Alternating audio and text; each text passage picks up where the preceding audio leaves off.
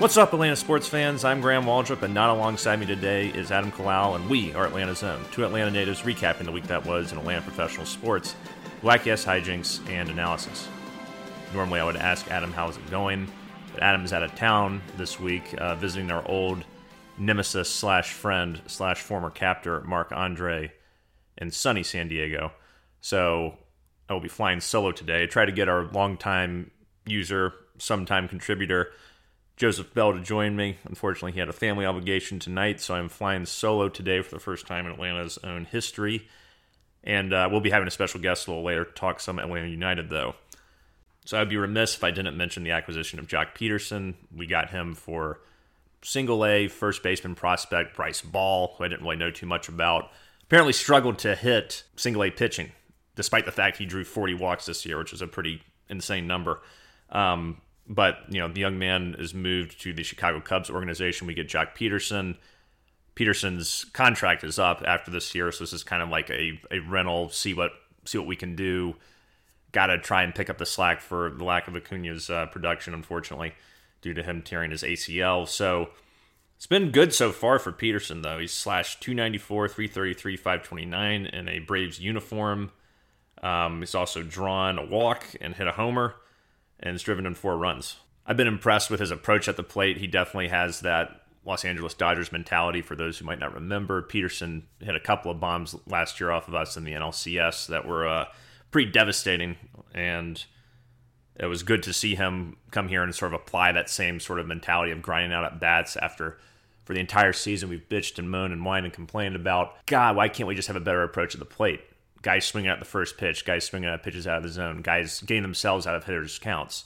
It was nice to see Pederson, take some pitches, work the count, make something happen. He does have some pretty weird splits. So he's known for his immense power, which comes pretty much against right-handed pitchers. 11 of his 12 home runs have been against righties. However, he slashes .216, .280, .428 against right-handed pitchers, while not hitting hardly any home runs off of left-handers. Only 1 home run hit this year. He slashes .292, .370, .415. So Snitker announced after the trade that Pederson would be the everyday leadoff hitter. And if you were to just look at his on-base percentage, his average, based off his production against right-handed pitchers, you'd be like, oh God, no. But then you see he has 11 home runs against him. And then on the flip side, he's got no power against lefties, but he still gets on base at a great clip at .370 and hits at .292. So I think it's going to work out with Pederson in the leadoff spot. I don't expect him to fill the shoes of Ronald Acuna. I don't think that's going to happen. By the way, Acuna did have surgery today on his ACL that apparently went very well out in Los Angeles, so we wish him a speedy recovery there to help us next season. But, Pederson's looked good so far. It's been a small sample size, but he's gone up against, 2 quality teams in Tampa Bay, Rays and Padres, and certainly held his own. And definitely helped us win a couple of games. The couple of games we have won out of the All-Star break. So this Tampa Bay Rays series kind of epitomized just the continued frustration the Braves have experienced all season. They lose 2 out of 3 to the Rays. Should have swept them. The offense actually did its job. The offense scored 20 runs in 3 games and looked really good out there. Unfortunately, the bullpen once again breaks down. A lot of that falls on the shoulders of A.J. Minter, who blew Game 1 and then subsequently also blew Game 3. Chris Martin didn't really help him out in Game 1 either. And once again, it just exposes this problem that the Braves have had all season with their inability to put together a cohesive bullpen that can consistently shut people down. This is the 21st and 22nd game that the Braves have blown this year thanks to the bullpen. If you just split that in half, we are winning this division. Anthopoulos went out and got Pederson. He went out and also got some catching help with Stephen Vogt, who's a 2-time All-Star from the Oakland Athletics. Now, those All-Star appearances came like 6 or 7 years ago, but it's a sign that at least he's saying that the catching production still isn't adequate. And I think Luke Roy got sent back down again. Vogt's come in here and gotten a bunch of big hits. I think he had a 2 or 3 hit game yesterday against San Diego. Definitely provides an upgrade in terms of his ability to throw out runners throughout I think throughout Tatis the other day, trying to steal a base, which was really nice to see. And even though he hasn't been hitting that well this year, he's certainly a solid veteran player that I think can provide more than the other quote-unquote solid veteran players that we've gotten this year at catcher. Lucroy is over the hill. Jeff Mathis is way over the hill, damn near 40 years old. He's hitting like 170 the last 2 or 3 seasons. So you hope with Vogt he can provide some stability back there, and he's called good games. Touki Toussaint emerged in the doubleheader yesterday for the Braves and was just outstanding. It reminded me a lot of his first game, I believe it was in 2018. I can't remember if it was 2018 or 2019 against the Marlins, where he just came in and threw like 6 innings of great baseball. It was kind of the same thing again yesterday in Game 1, where Toussaint comes in and does really well, throws 6 2/3 innings pitched, only gives up 3 hits, strikes out 5. Only threw 79 pitches. He just ran into some trouble in the 7th inning. Thankfully, the Braves bullpen was able to bail him out. The adventure that is Tyler Matzik got out of the inning.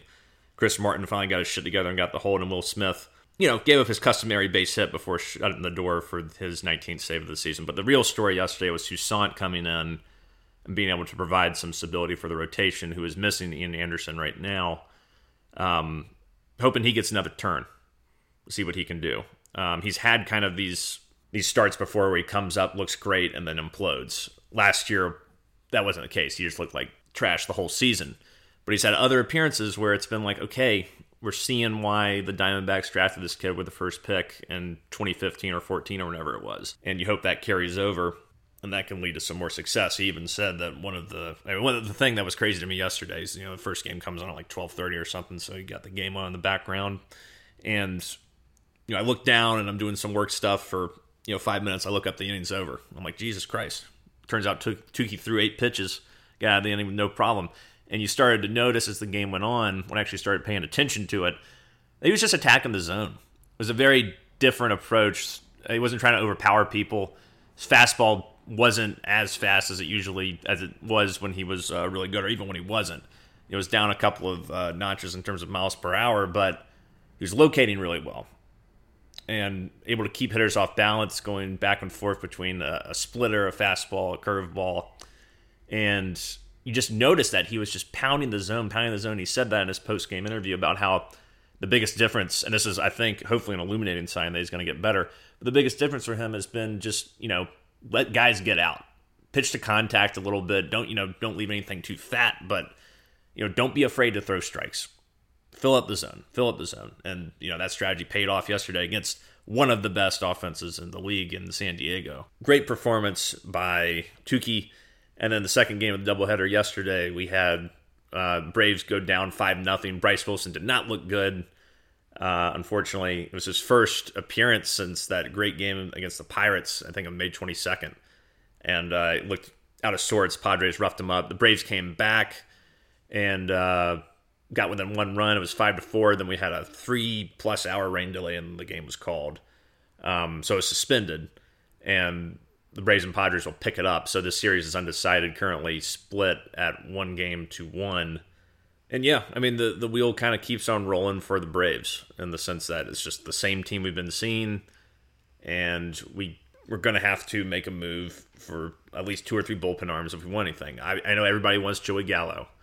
Everybody wants Joey Gallo so badly. And yeah, he would be great. He's like 6th in the league in home runs, has an absurd on-base plus slugging, even though he still struggles with strikeouts and things like that. But, he would be a guy you plug into the middle of the order that gives you that absolute thump that you've been missing this year without guys like Ozuna and now Acuna being out.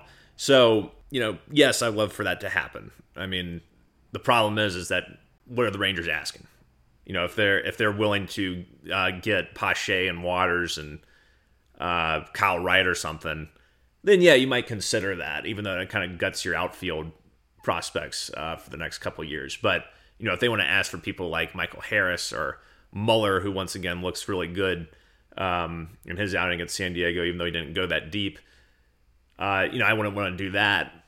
And it kind of reminds me a little bit of the Mark Teixeira trade, a 2007, I believe it was, 2006 Braves team that made that trade, where he gave a shit ton of prospects to Texas. And a lot of those prospects made up the core of a Texas Rangers team that would go on to win back-to-back American League championships, and it left the Braves with jack shit, other than, a year and a half of solid play from Teixeira. It also screams, other moves like this that have been made, where we give up Adam Wainwright for BJ Surhoff or whoever the hell that was, or JD Drew. It was JD Drew, excuse me, not BJ Surhoff. And it's just like you got to consider the rest of the team. The rest of the team isn't great. I mean, we have great players, but you got to start thinking about the future here a little more than the present. If you go all in and overpay for a guy like Gallo, even though you do get an additional year of control, this season is pretty much lost in terms of being a real contender. And who knows what next season brings, because you're losing guys who have been pretty critical this year, and Morton, and I can't believe I'm saying this, Drew Smiley. And it's like, who's going to replace them? We don't know what the hell is going to happen with Mike Soroka in terms of his health. Bryce Wilson, I'd love to be able to say that he can come back up here and be given a chance to actually pitch more than 2 starts before being sent down, but I don't know what the hell is going to happen. So you're looking at a rotation next year in terms of who will actually be in the rotation is Max Fried and Ian Anderson. Other than that, I don't know what to tell you. Could Tukey slide in there? I don't know. But I wouldn't want to start trading, a bunch of my pitching prospects for a year and a half of a guy who can definitely hit the bejesus out of a ball and would put on a hell of a show for the Braves, I think. But is it worth it when you're gonna have a lot of question marks in your rotation? That's something that Alex Anthopoulos is going to have to ask himself, because there's been a lot of rumors linking the Blue Jays and the Braves kind of emerging right now as the top contenders for Gallo as we near the trade deadline. And we'll just have to wait and see what happens. But I really hope, if you want any chance of winning this division this year, Anthopoulos is going to have to do it in 2019. He's going to have to go get 3 relievers. Remember when we got Shane Green when he was good, Chris Martin, and Mark Melancon? We're going to have to do something like that again if this team's going to want to go to the playoffs. Or if they have any chance in the playoffs at all, this bullpen ain't going to do it.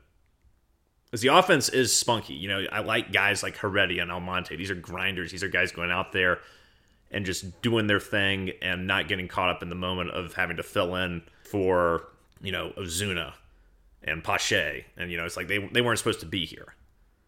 Freddie Freeman is Freddie Freeman again. All you people who are bitching about Freddie Freeman, guess what? The guy's got 5 home runs in those last 7 games. He started the All-Star game for a reason, even though it's a glorified award or whatever. But, he probably wouldn't have gotten all those votes if he was still hitting 220 or whatever. Dude's on fire. Face of the franchise still. Ozzie Albies continues to be solid. Jock Pederson's provided a boost. Austin Riley is still as solid as they come. It's just this bullpen, like I said, it's blown 22 games this year. It's just unacceptable. And if you want to field a legitimate major league team that can actually contend for a sliver of anything, Anthopoulos must get 3 bullpen arms. If he does not, then you know what? My expectations will remain the way they are. This is just a season that is, it's sort of like, if you're told that a company you're working at is shutting down, and it'll be shutting down the next 2 months, and you just sort of have to go through the motions and get through it. That's what this season will be like if we do not make a move for any sort of bullpen pieces. I applaud the move for Vogt. I applaud the move for Pederson, but it doesn't solve the real problem, and we all know what that is. All right, that wraps up my Braves coverage. Y'all know the score, you know the story. If you don't get multiple bullpen arms in here, we're fucked. And to move on to another fuck situation, we're going to talk about Atlanta United with our special guest, Alexa Waldrop, I will call you now. Welcome back to the show. It's been well over a year since you appeared. I've had you on to talk about the Braves, the Falcons even. You were a guest in the 100th episode. But you've contributed mostly to our Atlanta United coverage, along with user Joseph, who couldn't join us tonight. So we welcome you to the show to give us a full expose on what's going on with Atlanta United. Welcome. Hi. Thank you. So for those that don't know, and this goes out to specifically Mark, Andre, and Hugo, who are the only 2 people I think in the world that get all their sports knowledge from the show. Gabriel Heinz, the new Atlanta United coach, has been fired after a tumultuous, 2-3 months? How long has the season been going on? Let's start there. He's been here since December. Okay, so this is his first year with the team, and after the loss to New England, we have now gone 8 straight matches without a win. A lot of draws and losses. Yep. So there's been a lot of things cited. Tense relationship with Joseph Martinez. Crazy training methods. No one likes him, apparently. So what the hell happened? Let's start at the beginning. At the beginning in December? When he was hired. Okay. Yeah, I want to get your thoughts on it. Sure. Yeah. I mean, I didn't know a lot about him coming in. I knew he was a former soccer player, pretty big star. He had been coaching down in Argentina, and his coaching methods were apparently pretty well known from what I've been reading about this week, which is kind of strange to me that the Atlanta United front office either decided to ignore his coaching habits of what you were saying before, like not giving people water, training them hard enough to have multiple people injured in practices throughout this year. Joseph Martinez walking off the practice pitch, coming back from an ACL injury, things of that nature. And apparently, things are now starting to come out that down in Argentina, a lot of his players had eating disorders to stay slim because there were penalties for gaining weight and things like that. So it just sounds like he was super, super intense. But so I don't know what happened there. I don't know where the breakdown was in the front office, whether they ignored it, didn't find it. Doesn't seem like it would have been that hard to find, but yeah. So it seems interesting to me that Eels and Bocanegra, the team president and general manager respectively, bring in a guy like DeBoer, and then I can't remember who the name of the guy was who came in after DeBoer. It was Stephen Glass. Okay, him, and then Heinz.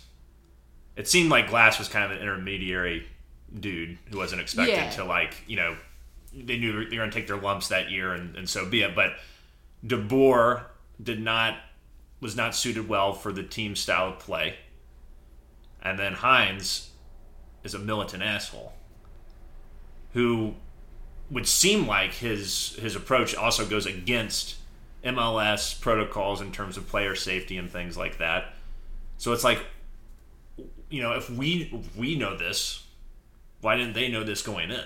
I mean, it just seems crazy that it's like square peg, round hole, it feels like, with these last two coaches. But particularly this guy, who admittedly is inheriting a lesser team than United is used to having and things like that. But still, I mean, the training methods are just barbaric, it sounds like. I don't understand their line of thought on what's going on here. Yeah, it's not great. And to put things a little bit in perspective, Tata was not known for his amazing training methods either. He was also someone who had injuries in practice and had at least one complaint logged against him. So it may just be the style of coaching from the coaches we're getting, but obviously it worked out with Tata where it hasn't worked out for Heinz. Right. But I don't think Tata was as intense. No, I mean, even if he had some times where he was a little too hard or would push people too much. I don't think it was to this degree. This sounds like the medical staff had to come in a couple times, because not only was he denying them water, he was limiting the amount of water they were allowed to take. And I mean, this is Georgia. It's hot. I mean, not that it's not hot in Argentina or anything, but it's like, you need water. Yeah, I mean, it's just a basic core of life, for God's sake. Yeah. And I mean, maybe Tata had an infraction allowed against him, but multiple players this year, according to AJC, have come out and filed grievances, like well over 2 or 3. So it's like, I don't know. I mean, I'm glad that the guy is gone, because it sounded like he was just damaging the team and the franchise. But it's just an odd scenario that things got so bad. And there was another crazy story. So after United loses to I think the Red Bulls, there was a delay on their flight, and they don't leave the airport till 3 o'clock, and they get a text at 4 a.m.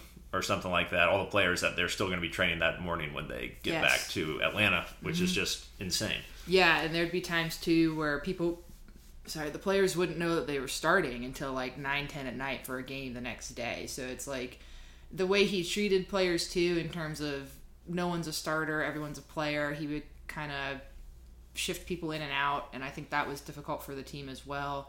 Obviously, there was something going on between him and Joseph Martinez. Martinez is one of the players who's clearly very not very happy with the way Heinz coached. I'm sure he saw what was happening to his fellow players as well as coming off his own very major injury. He did not want to get hurt again. And that whatever he was doing didn't sit well with Heinz. It led to Heinz not starting him or having him play in the last couple games, which is absolutely insane. So I'm glad that when the choice came down to Heinz or the King is still here because, of course, that's going to be the decision. So at least he's still here. Yeah. Emerson Heinemann, a midfielder, tore his ACL, and one anonymous Atlanta United player said that, they're just killing, and I quote, they're killing the guys with 2 practices a day. Yeah, and Barco can't stay healthy. There's a number of guys, I think it was like 5 or 6 people that have been injured or just can't stay healthy, and I think a lot of that is because of the practice methods and just practicing too hard and too much.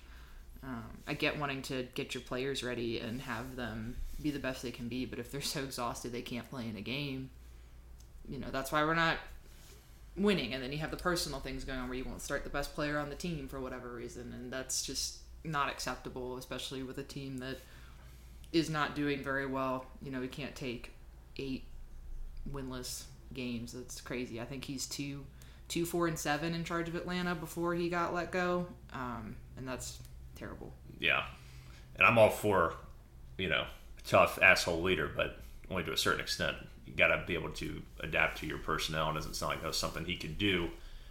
What's the plan now in terms of bringing in a new coach? And 2, do you have faith in Bocanegra and Eels to actually do that, considering their consistent failure since Tata Martino is gone? I don't think there's been any plans as of yet, just because it's so new. There hasn't been anything really about who they're bringing in, or are they going to bump someone up to be an interim like they did after DeBoer left. I assume that's what's going to happen because we're in 10th place and, we're midway through the season. So I just don't, or even more than midway through the season, actually.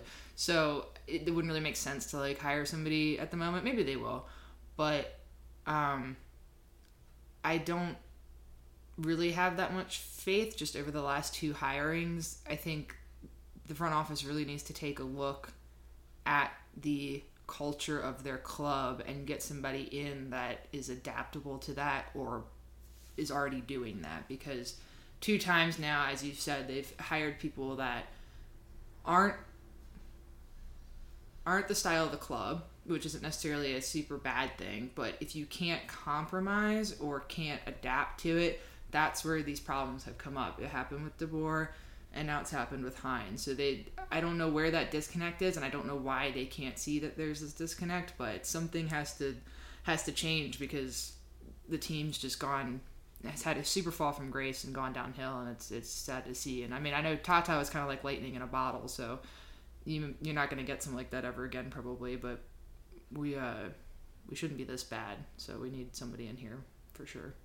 But do you think I think it's just it sounds like coaching, especially from Heinz, has not worked at all. But the personnel doesn't seem to be there as much either. Martinez is coming off this ACL injury. Guzan, even though I know it's Guzan, I like to call him Guzan, is getting older. Barco can't seem to stay healthy. Almiron is gone. And who was the old captain, Parkhurst, who everybody loved? I mean, I know he wasn't the greatest player, but it just seems like from a chemistry standpoint and from a skill standpoint, the difference between, say the inaugural season or even the second season, the championship season versus now, they couldn't be further apart. It's night and day difference. Yeah, it is. And a lot of that has come from personnel leaving, like you mentioned, Almiron and a few others. But I think we have some good players that are on the pitch right now, especially Robinson, and that makes me he's a defender, but that makes me nervous because I feel like every time somebody gets really good, they go to a European league or something like that, and who can blame them? They get paid more money, they get to go be on better teams, so it's something that kind of just happens and we have to roll with, and we need to find people that fit the team. And mostly we've been scoring through setup pieces, which has been interesting because I feel like when Tata was here, most of the time we scored in the open field. We did a lot of runs, and I think we just need somebody that can be like an Almiron that can just go on runs, who's fast and who can feed Martinez the ball.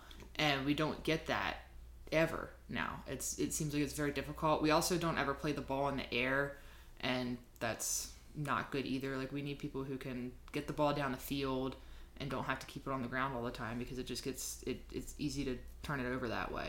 And it's great to even score on set pieces, but I feel like, and even in free kicks and everything, we haven't gotten around it like we used to be. Like, Almiron used to be the guy that would kick it over the wall and get it in the goal, you know what I mean? So it's just like, we don't have those people quite as much. And I love Gazan, but he's getting old, so I think, next year or something, it's probably going to be one of his last years. Be looking for a new goalie. I don't know if that's going to be Alec Khan taking his place, but we'll see what happens. I think there are just some changes that are going to happen, and we're not too deep at any spot either, which is another issue. Sounds like there's a whole host of problems there for Atlanta United. And something that will probably not give you a lot of comfort is Darren Eales was saying in this Athletic article. We won't specifically use a search term, but what we will use is we always use a sort of third-party analytics and some people in that area as well to help us. So it sounds like they're just going to do the same thing again and bring in a guy who's incompatible with the team. Because they said, we always use this. So it makes me think, God, you guys have gone through 4 coaches in 5 years. I mean, Jesus Christ. Maybe change your approach. Well, and I think part of another problem, I'm just all problems here today, with Atlanta United is ever since we haven't had the money from the expansion, I can't remember exactly what that's called, but we had a certain amount of money that we were given extra because we were an expansion team. It's a salary cap, right? Yes. Yeah. But that went away. After, that's how we were able to get Tata and these other people, was because we had this extra money. And it seems like ever since that's kind of gone away, we haven't been this good, which makes sense, I guess. But it's like, okay, can we shell out some more money to get some better players, or to get people here, or to get certain coaches here, or whatever it may be? I don't know. Maybe that doesn't play into it at all. But I was just thinking about that, and how it may affect things. Yeah. The one thing I've wondered about is it seems like every coach has been not an MLS person. Why not try to get someone who has had some MLS success in here to lead the team? Well, I don't know about with DeBoer, but I think Heinz seemed like a really good hiring at the time because of where he had coached and where he had played, and because we have a lot of players from Latin America and South America, it seemed like a good fit and a good culture fit too. So, and he was an upcoming manager / coach. So I mean, even if he has these little things going on, I don't think it was a terrible hiring. I mean, of course, didn't know about all the practice things and kind of the dictatorship he had over certain things, but that one's bad in hindsight. But I think at the time of hiring, if they truly didn't know about these things and didn't just overlook them, that it was not a bad hiring. DeBoer, I don't know what they were thinking, because that's just completely out of left field. I don't know if they thought, okay, if we completely change things, maybe it'll work. Because a lot of the core of that team was still together. You still had Almiron and Martinez and maybe they thought if they just stuck someone in there, the team would, and they did. They kind of did, because I mean, not that DeBoer didn't do anything. I don't want to take credit completely away from him, but I think you could have put pretty much anyone on that team and they would have taken them to the playoffs. You know what I mean? Right. But yeah, I don't know. I'm not sure how many good coaches are in MLS, or even. I mean, I don't know why they wouldn't. I guess that could be a route. I don't know if that's a route that you necessarily want to take, or if they would cost more money than bringing in someone outside from a different country. I feel like it all boils down to money in the end, and how much you're willing to spend on your team. And it's also, I mean, we're still a baby team, so it feels kind of, spoiled to sit here and be like, oh, my team, they're so terrible. And it's like, well, you did win a championship in your second year of being a sports team. But still, it is hard to see them be so good and fall so fast in the next 2 years. It just doesn't really make sense. But well, we know Arthur Blank is a patient owner. He's going to give Eales and Bocanegra time to get it right. I think with Bocanegra's contract's up next year. I don't know about Darren Eales, but you'd have to think that after the repeated failures of the last few years, their seats are a little hot. I'd hope so. They need to show something in the next year again, like this season's so close to being over. I think it'd be a little unfair to be like, turn the team around by the end of October. Like it's. But it seems like next year would be kind of a. I mean, you still could. It's only July. I don't know why I'm thinking it's so close to fucking October. Anyway. But it seems like next year's going to be kind of more of a do or die. At least get back to the playoffs. Show some sign of growth that the team can actually compete again. Because they ever since that playoff loss in the Boar, it's just been all downhill. Atlanta United made such a huge impact when they first got here. Not only in terms of the excitement of having a soccer team, and there's so many soccer fans who live here, but they were actually good. They were exciting, even for me, as someone who has not a big soccer fan. I could at least say I was entertained. I could get into it. Now it's like, I don't remember the last time I watched a United game. I know you were watching we watched a little bit of that New England game. We did, yeah. But it was still just like, if you just looked at the way that team plays compared to the old teams, I know it's unfair to compare those teams given the difference in personnel. It was just like, man, this is boring. This is why I don't like soccer. That's how I thought, at least. Yeah, they were definitely more fun to watch. It's interesting because I think they were having more fun, which is what I want to see them get back to being like, because that's what I thought was so cool about the team as well. In the first couple years, you just knew they were having a good time. I mean, of course, you're gonna have a good time when you're winning, but they were having a good time, and now it just doesn't seem like that as much. Yeah, well, I mean, it sounds like it's been miserable. Yeah. It sounds like it's hard to have a good time or perform when you're exhausted 24 hours a day. It seems like, and practicing at 10 in the morning after a flight from New York at 4 a.m. So it's just, good riddance to Mr. Heinz, and see what happens in the future for Atlanta United. But it was good to talk some soccer for the first time in a long time. Actually had to do some research for this one. It's weird. I was like, who's Gabriel Heinz? I never even knew what the guy's name was until right now. I told you what his name was. You're so full of it. I know. That wraps up this Atlanta United segment. Thank you, Alexa, for coming on.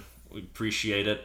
And that wraps up today's odd episode of Atlanta Zone. We'll see you next week with probably a normal episode. But until then, rise up, chop on, stay in brotherhood, unite and conquer, and remain true to Atlanta. Thank you for listening. Hospitality.